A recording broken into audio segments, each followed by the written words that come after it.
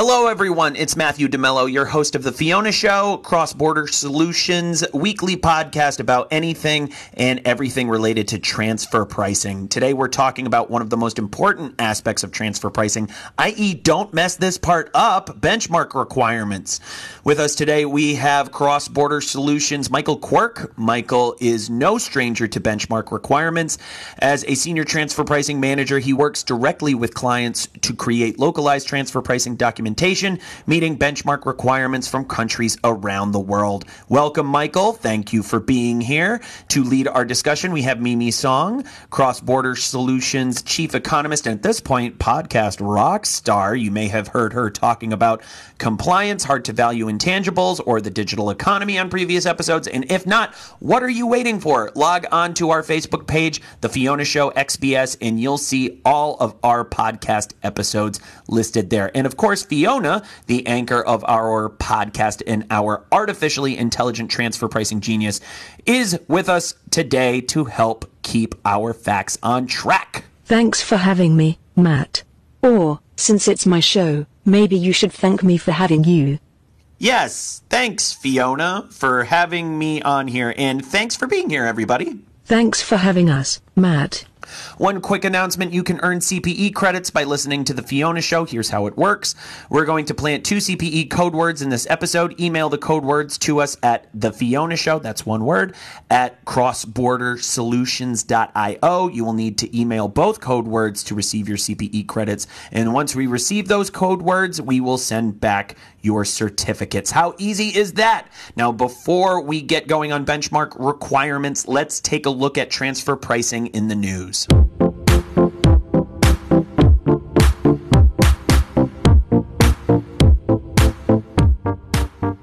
Argentina's been busy. In December, the country published a decree introducing new transfer pricing regulations. Now, here it is, barely summer, and what do you know? The tax authorities are already making changes to it.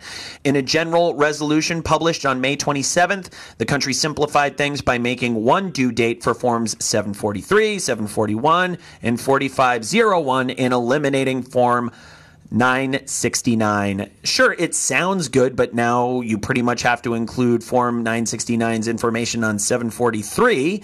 Nice try, Argentina, but we're on to you. Speaking of forms, we should also mention there's a new threshold for Form 867. Independent parties have to submit it when transactions exceed 10 million pesos. As for related parties, if your individual transactions exceed 300,000 pesos or your total transactions in a given fiscal year exceed 3 million pesos, then you'll have to file Forms 743 and 4501 together. Incidentally, all transfer pricing documents must be filed with your financial statements by a deadline determined by, get this, the last digit in your tax ID number. And to think we started by saying Argentina was trying to make things simple. Silly us. No doubt Canada's revenue agency has a lot of power, but according to the Canadian Federal Court, there are limits. The CRA is still reeling from the famous transfer pricing court case versus Cameco Corporation, which was decided in favor of Cameco last year, a decision which the CRA marched straight to the Federal Court of Appeals, and the case is still setting precedents. Prior to court, the tax authorities put the company through a grueling audit. During the process, the CRA requested that Cameco make 25 worldwide employees available for questioning. The company declined, but offered to answer questions in writing. That wasn't enough for the CRA, and the agency sought a compliance order claiming that under the Income Tax Act, the company had to comply. The federal court rejected the CRA's application, and surprise, surprise, the CRA headed back to the Federal Court of Appeals. Will they ever learn? Well, on April 3rd, the Court of Appeals seconded the federal court's rejection, claiming the CRA does not have the power to, and I quote, compel taxpayers to reveal their soft spots, unquote. Incidentally, that same month, the tax court had more good news for Cameco. The court awarded the company $10 million in reimbursement for legal fees. On May 31st, the CRA finally accepted defeat and released a statement stating it's still in the taxpayers' best interest to cooperate with audit requests, but at this time, the agency would not appeal the decision. Probably a good move, don't you think? If the bumpy start as a public company wasn't bad enough, now Uber could be on the road to transfer pricing adjustments, and lots of them. The IRS noticed a change in how Uber classified intellectual property in the U.S. and opened an audit for 2013 and 2014. But problems in the other jurisdictions go as far back as 2010 and all the way up to today. The ride-hailing app's unrecognized tax benefits are under the microscope in India, Brazil, the UK, Netherlands, Mexico, Australia, and Singapore. Uber, for its part, doesn't seem worried, though unrecognized tax benefits stand to be reduced by at least $141 million over the next year. The company claims to have adequate amounts in reserve. So fasten your seatbelts. This is bound to be quite a ride. A global pandemic, a grim economic forecast, feeling the squeeze, an R&D tax credit can help lower your burn. If you qualify, the IRS and some state governments will give you a tax credit equal to 10% of your company's spend on development activities. You can even take the credit against payroll taxes if you're in the red. All you have to do is claim it. So what's stopping you? If an expensive application process is turning you off, sorry, now you really have no excuse. Cross-Border Solutions' AI-driven R&D tax credit software eliminates the need for pricey consultants and allows you to apply for R&D credits all over the world for one low fee. After all, why should you have to spend your whole R&D tax credit on getting your R&D tax credit? It's your money. Keep more of it with Cross-Border Solutions, the global leader in AI-driven tax solutions. Request a demo today. Visit xbs.ai/RD. That's xbs.ai/RD.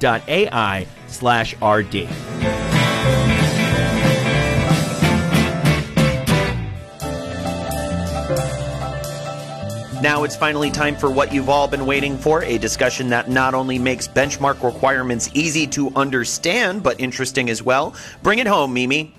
Thanks, Matt. Michael, it's great to have you on the podcast.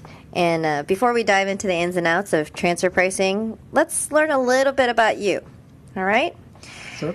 So, did you ever learn about transfer pricing in university? Honestly, not really. I don't think I even heard the term until I applied here. I studied economics down at Virginia Tech, but I definitely don't think we covered anything related to transfer pricing. But when I came in an interview, I did a quick little research about it. Mm-hmm. Just had something interesting that I would want to learn more about, and here I am now. So, what is it that you like about transfer pricing? I think one of the things about transfer pricing is that it's kind of always changing and developing into different ways, and kind of keeps things interesting, because even though it's kind of the same thing over again, there's always little wrinkles, whether it comes to clients or certain country regulations that you got to change, so it keeps things interesting. So if you were to imagine yourself 10 years from now, how do you think your career would have developed? I think 10 years from now, I first see myself just becoming more knowledgeable in the subject and just growing my knowledge base, and I'm kind of a go-with-the-flow kind of guy, so I don't know exactly where that career ends up, but I hope it kind of sticks with transfer pricing. Good. And so any advice for young professionals actually considering a career in transfer pricing? Yeah, I think you just have to be ready to kind of roll with the punches, because I think things change based on, depending on the client or depending on the certain situation. It's not always going to be the same thing, so you have to be ready to adapt to every situation. Right. And I actually think that hasn't even changed since I started in transfer pricing, to be honest, which was a little bit before you started, but just a little. Just a little bit, yeah. So let's get down to business. So last week, we actually talked about profit-based economic analyses. And in order to perform a profit-based economic analysis, we as transfer pricing practitioners have to do a comparable search, or otherwise also known as a benchmarking study, right? So can you first explain to us what is a benchmarking study? What is a comparable search? Right. So a benchmarking study, when we say that in transfer pricing, it just means that it's the set of comparable observations, which could be companies or agreements, that we use in transfer pricing documentation to support the intercompany transaction that we're testing. Okay. And then we did touch upon that last week, too, because really, in a profit-based analysis, we end up benchmarking one side of the transaction. right? A tested party. Right. So the tested party is the side of the transaction that we were testing. Usually it goes, we aim for the more simple side where the profits that it's recording is more directly tied to the transaction itself. Okay. Because you don't want to choose the more complicated side where the profits, you can't really tell where the profit's coming from. It makes it harder to support the arm's length nature of that transaction. Right. Which is a nice reiteration of what we learned last week. So why exactly is a benchmarking study even necessary? To start, it's obviously necessary just because it's legally required by most countries. It's definitely probably the most important part of the local documentation, the local file, because it supports, as I said earlier, it supports the arm's length nature of the transaction. So without that, you're kind of just talking about the transaction and not really saying, or not really showing how it is arm's length. Right. So, I know a lot of countries actually require you to perform a benchmarking analysis in the application of certain methods, right? But there's also an aspect about this is that benchmarking is pretty important, not only for transfer pricing method purposes, but also can be pretty important to an organization. Would you agree?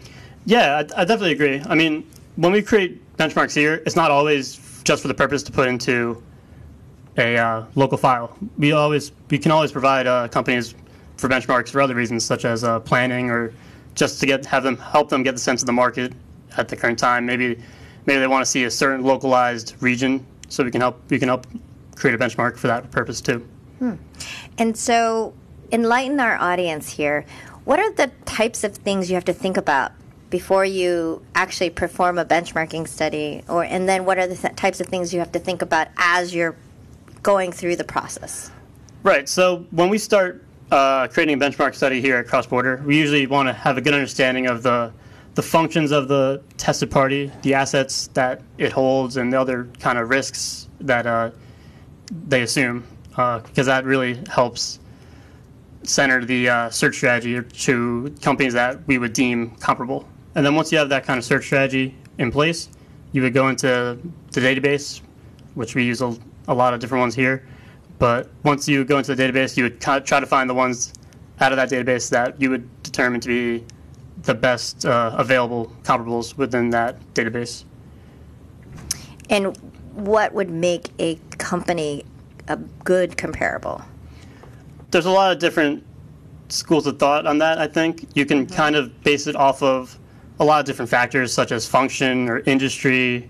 I think the best way to do is focus on function rather than industry, because as long as it's the similar function, such as like contract manufacturing, the markup should be similar regardless of the industry.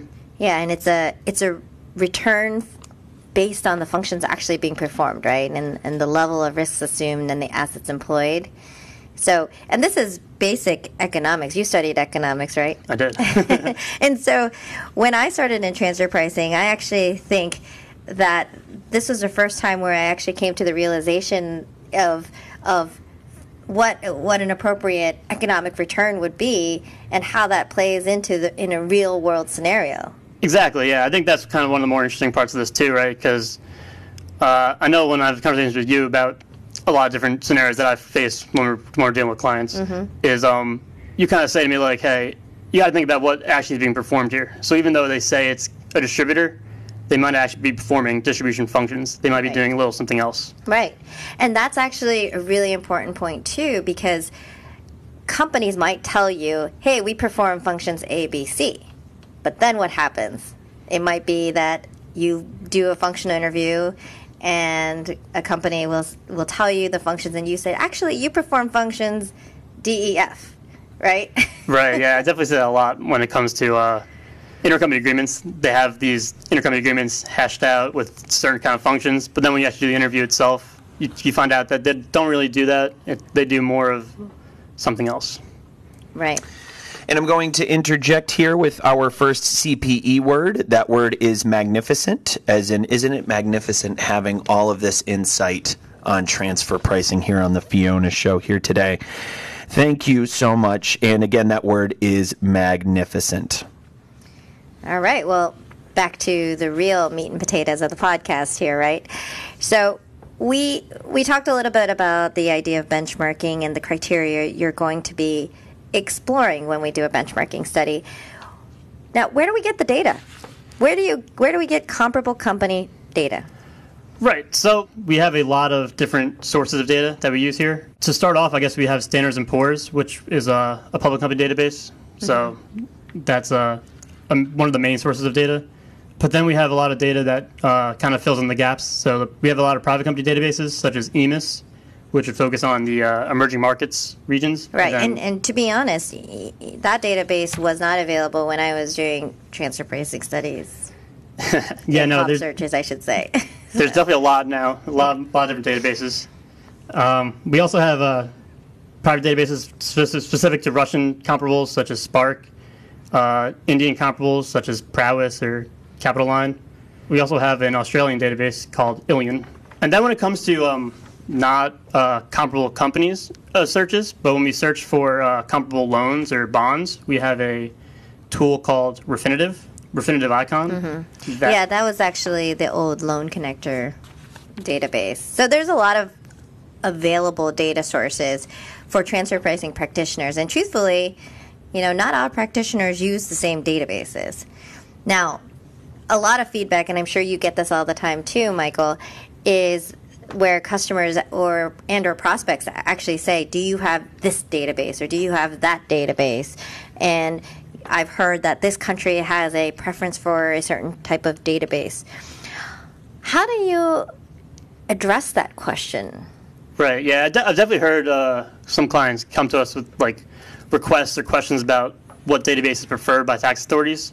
While tax authorities may have a preference for a local database, there's definitely no regulation mandating that specific database. So as long as the data is reliable and sufficient enough to create a benchmark study, it doesn't particularly matter.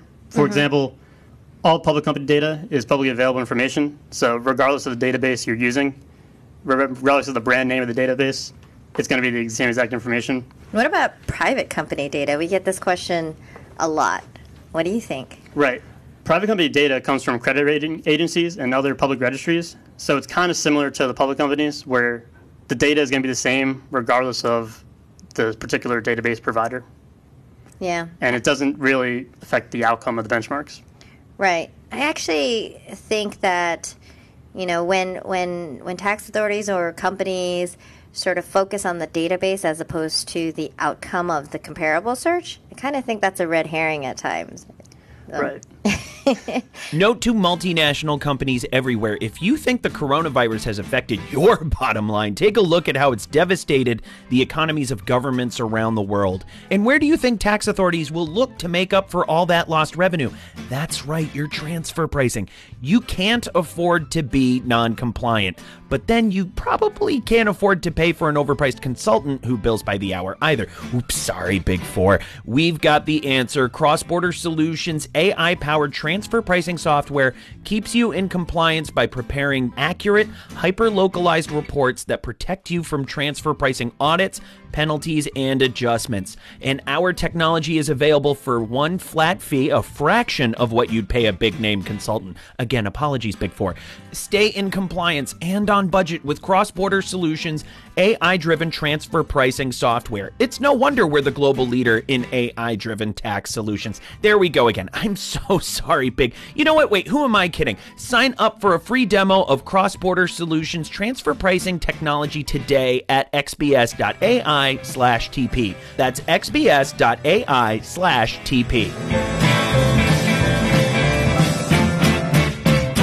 So let's ask Fiona for the first time during this podcast. Fiona, how often do benchmarking studies have to be updated? Every year, Mimi. And it's a good thing to do anyway, so that you can keep up with market conditions. So, Mike, in your experience, what are some of the biggest mistakes that you've seen companies have in their benchmarking studies? I think one of the bigger mistakes I see, Mimi, is companies using these generic regional searches that don't really adjust the search strategy to meet the local guidelines of the tax jurisdiction that the report would be filed in. Just because when you alter the search strategy to the localized regulations, you might come with a little different outcome, but more importantly, you'll appease the tax authority, and they won't throw out your benchmark and create their own. Yeah, and there are a lot of times where we still have customers who actually want a regional search versus a country-specific search, right? I think there is a bit of value to regional benchmarks. It gives you a greater sense of the market, I think. You get a wider view of it, per se. But I definitely think for compliance purposes that the localized benchmark that matches the regulations of the tax authority is the better approach. Right. Well, better from a protection perspective, right? So along those lines, explain exactly what exactly do you mean by, a local comparable versus a regional comparable? And tell us a little bit more about that. I mean, are you even able to find companies? Right. So a local comparable would just be a comparable company that comes from the country that you will be filing in. And then a regional one would just be coming from a region such as Europe or Africa. There's definitely a preference for tax authorities to use local comparables just because it limits the factors that vary between the countries in the region, such as market conditions or other kind of financial conditions. Mm-hmm. But the idea of having expanding a search to the region is still not unheard of, just because you're still limited by the database, the data itself.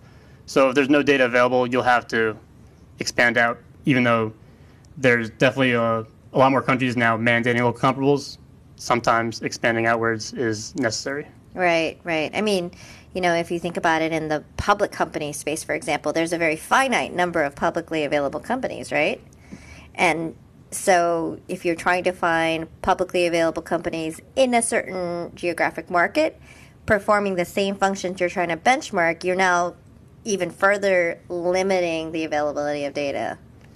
Yeah, definitely. So, I mean, at that point, if the data is that limited, some kind of adjustment needs to be made, whether it's the search strategy or adjustments to the comparables themselves. And, adjustments, right? Adjustments are definitely an important part of performing a benchmarking study. What kind of adjustments are typically applied? Right. So when we say adjustments in regards to transfer pricing, in regards to the comparables, usually what we're referring to is working capital adjustments, mm-hmm. which is an attempt to kind of adjust comparables to similar balance sheet items of a tested party, such as like inventory or accounts receivable or accounts payable. The theory is that having different levels of those three categories may affect the profitability of the company. So we try to standardize that to the tested party to create a more reliable profitability outcome. Right. The way that I would think about it in the most simplest terms is let's just take one component. Let's take inventory, for example, right? A company that holds a high level of inventory could potentially have held a high level of inventory because they were able to get a significant volume discount on the purchase of that inventory at that moment in time. So their purchase price is lower, but that inventory is held on the balance sheet until they actually sell the inventory. And the idea here is that their cost of goods sold would get adjusted based on the fact that if your tested party held a different level of inventory versus a potentially comparable company, their cost of goods sold would look very different, right? Right, yeah. I definitely think the theory behind it is very interesting, with the way that these adjustments are, how they're supposed to work and how they do work. Right. Another different benchmarking requirement is actually single year versus multi-year analysis. Can you explain to our audience the difference? So the single year analysis just means that you take the most recently available year of data and use that as your comparable data, and you compare your tested party's profitability with that year. But the multi-year analysis just means you take the data from of the comparable companies for a certain set of years, usually it's 3 to 5 years, depending on the tax authority, and then you would just take the weighted average of those to create the arm's length range of profit level indicators. Tax authorities typically use multi-years of data because in fact, there's this idea or concept of business cyclicality, right? So because of business cycles, because of seasonality and things of that nature, looking at multi-years of data helps to smooth out any differentiation related to business cycles. Australia is one of the more extreme cases where they like to look at 5 years of data versus 3 years of data. But, on average, I think the industry standard is to look at 3 years of historical data, which I always find it very strange that certain countries only look at a single year of data. So I feel like looking at just 1 year doesn't really account for business decisions and business decisions that can have an overall impact to the operating framework of a company. So, Fiona, countries often mandate an interquartile range or a full range. What do they mean in terms of benchmark requirements? Are you going to start asking any actual challenging questions anytime soon? The results of comparable transactions produce a range of results. If you remove the top quarter and the bottom quarter, you get the interquartile range. A full range means you can use the full range of comparisons. Canada is a good example of that, and many countries across the world specify whether they want an interquartile range in their benchmarking. Yeah, so usually comparisons are calculated using the Excel formula for interquartile range, except for the U.S., which has its own calculations, the IRS interquartile range. Yeah, they like to make it a little bit different. So, another interesting little piece of benchmarking. What would you say? Fresh benchmarking searches every year versus a, quote, roll forward of financial data. Every country has different requirements. Mike, what do you think about those two approaches? Right. Well, so just to define them real quick, I guess, the roll forward method is kind of just using the same comparable companies, but updating the financials. And then the other one, having just a new comp search every year, would mean you have to go through the whole search strategy and the whole reviewing all the companies kind of thing again. As you were saying, I think it depends on what country you are filing in to determine what kind of approach you want to take. Okay. And what about the idea of a simple average versus a weighted average? I mean, these are mathematical concepts, not necessarily transfer pricing concepts. Can you explain what the difference is between the two averaging approaches? Right. So a simple average would just be taking the observations and adding them up and then dividing it by the number of observations. But the weighted average takes the components and multiplies it by a weight. Usually it's a percentage to signify how much the figure matters. And then in a period weighted average, it makes it so certain years count more than others, which is the kind of average we would use here. Well, actually, the period weighted average weights the years, right? So weights certain years more heavily. So, for example, in a period weighted average, you might weight the current year as being more important than the prior 2 years. In transfer pricing, the weighted average we apply is actually weighted based on the volume of the volume of the comparable company financial data. Can you explain that to us, Mike? Yeah, sure. So I guess, for example, if a company makes 25% operating margin in 1 year, where it makes $1 million of sales, versus the 5% operating margin in each of the other years of the analysis, where sales is only $100 per year, the $1 million a year revenue with a 20% margin skews the weighted average operating margin to around 25%, 24.99 to be more precise. And then for comparison, the simple average of 25, 5, and 5 would just be 12%. Hi, I'm Matthew DeMello, and you may know me as the host of the Fiona Show Cross-Border Solutions weekly transfer pricing podcast. And while I love to discuss transfer pricing, this podcast isn't the only place you can hear me doing it. Cross-Border Solutions recently relaunched Transfer Pricing University, a live webinar series where you can learn about modern-day transfer pricing, everything from methodologies to comparables to preparing documentation to meet country-specific regulations. Good stuff, I know. Chief Economist Mimi Song leads the sessions. I just ask the occasional obvious question. Since our program is NASBA certified, you can earn 1 CPE credit for joining each session. Pretty sweet. So what are you waiting for? Join us for Transfer Pricing University every Tuesday and Thursday at 11 a.m. Eastern. Classes are free, so now you really have no reason to miss it. Sign up at xps.ai/TPU.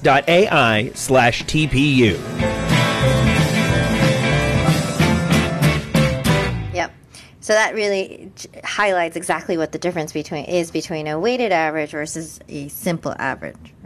And in transfer pricing, what's more commonly used, a simple average or a weighted average? For sure, the more popular choice is the weighted average for tax authorities. Some tax authorities don't explicitly say a preference. The ones that do have a preference usually choose weighted average. Okay.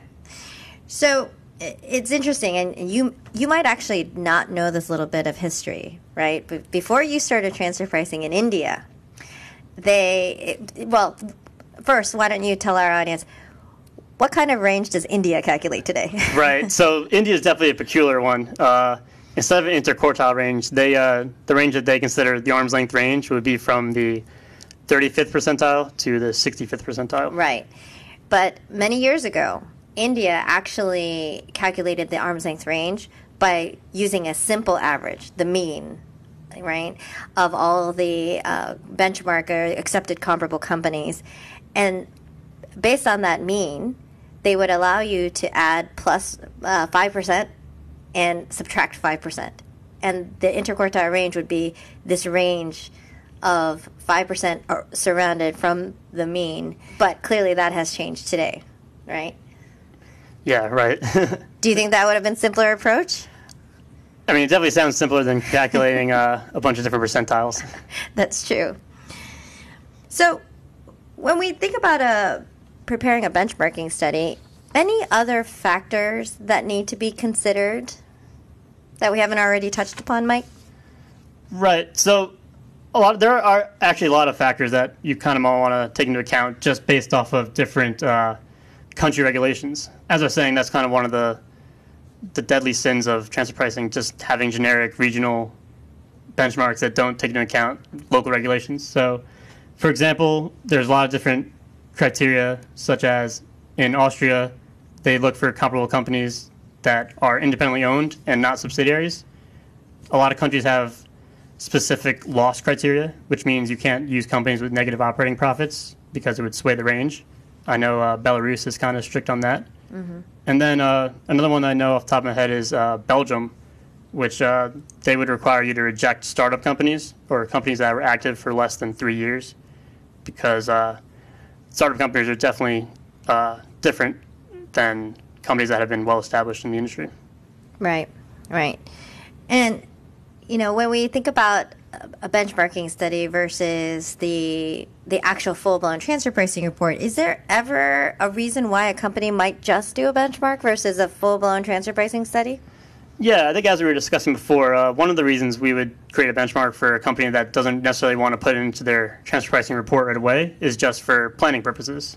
It's good to get an idea of what the market is kind of telling you and what kind of margin or markup you can support with the current data on hand. But would a benchmarking study protect you from penalties and or potential adjustments? No, definitely not. That's definitely one of the things that we stress here is that we can create you a benchmark, but it's not going to kind of hold water when it comes to a tax authority. Fiona, maybe you can help us with this one. Are there other situations where a company might only want a benchmarking study versus a local file? Finally, a tricky one.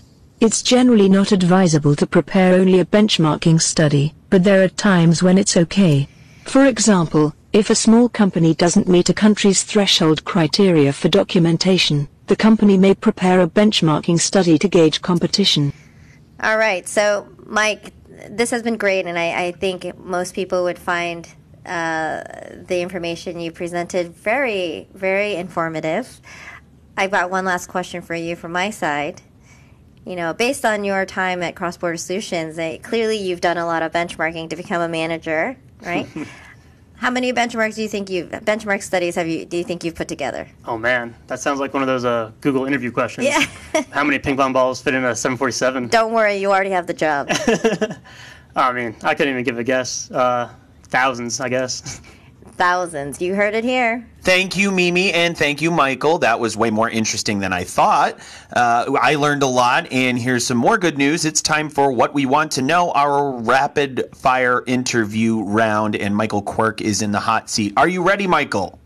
Here we go. Think of your biggest mentor. What did you learn from him or her? I think some of the best advice I've been given was just you have to really be pushed to your limit to grow. So just because you're feeling overwhelmed doesn't mean stop. It just means keep going. And once you're through it, you'll be better off for it. Hypothetically, members of your team describe you as super smart. Other members describe you as super hardworking. Which one are you most proud of and why? I would definitely be more proud of being super hardworking because I feel like a good work ethic can kind of make up for lack of smarts on certain occasions, but I don't think the case is the same for the other way around. And finally, give us one of your strategies for managing up. I could really use one. Right, so that's one of the things I don't have too much experience with, being relatively new here and new to the corporate world in general. But I think just good communication is always a good positive trait to have. Now, those are challenging questions, Matt. Even I would struggle with a few, and I'm a genius. Indeed, you are, Fiona. Thanks for being here, everyone. That's all we have time for today. Listeners, if you can't get enough transfer pricing, and let's be honest, who can, then subscribe to our podcast on iTunes or Spotify, or listen to episodes on our Facebook page. Speaking of our Facebook page, feel free to post questions there, and we'll answer them on our next episode of The Fiona Show. Until next time, this is Matt DeMello saying out.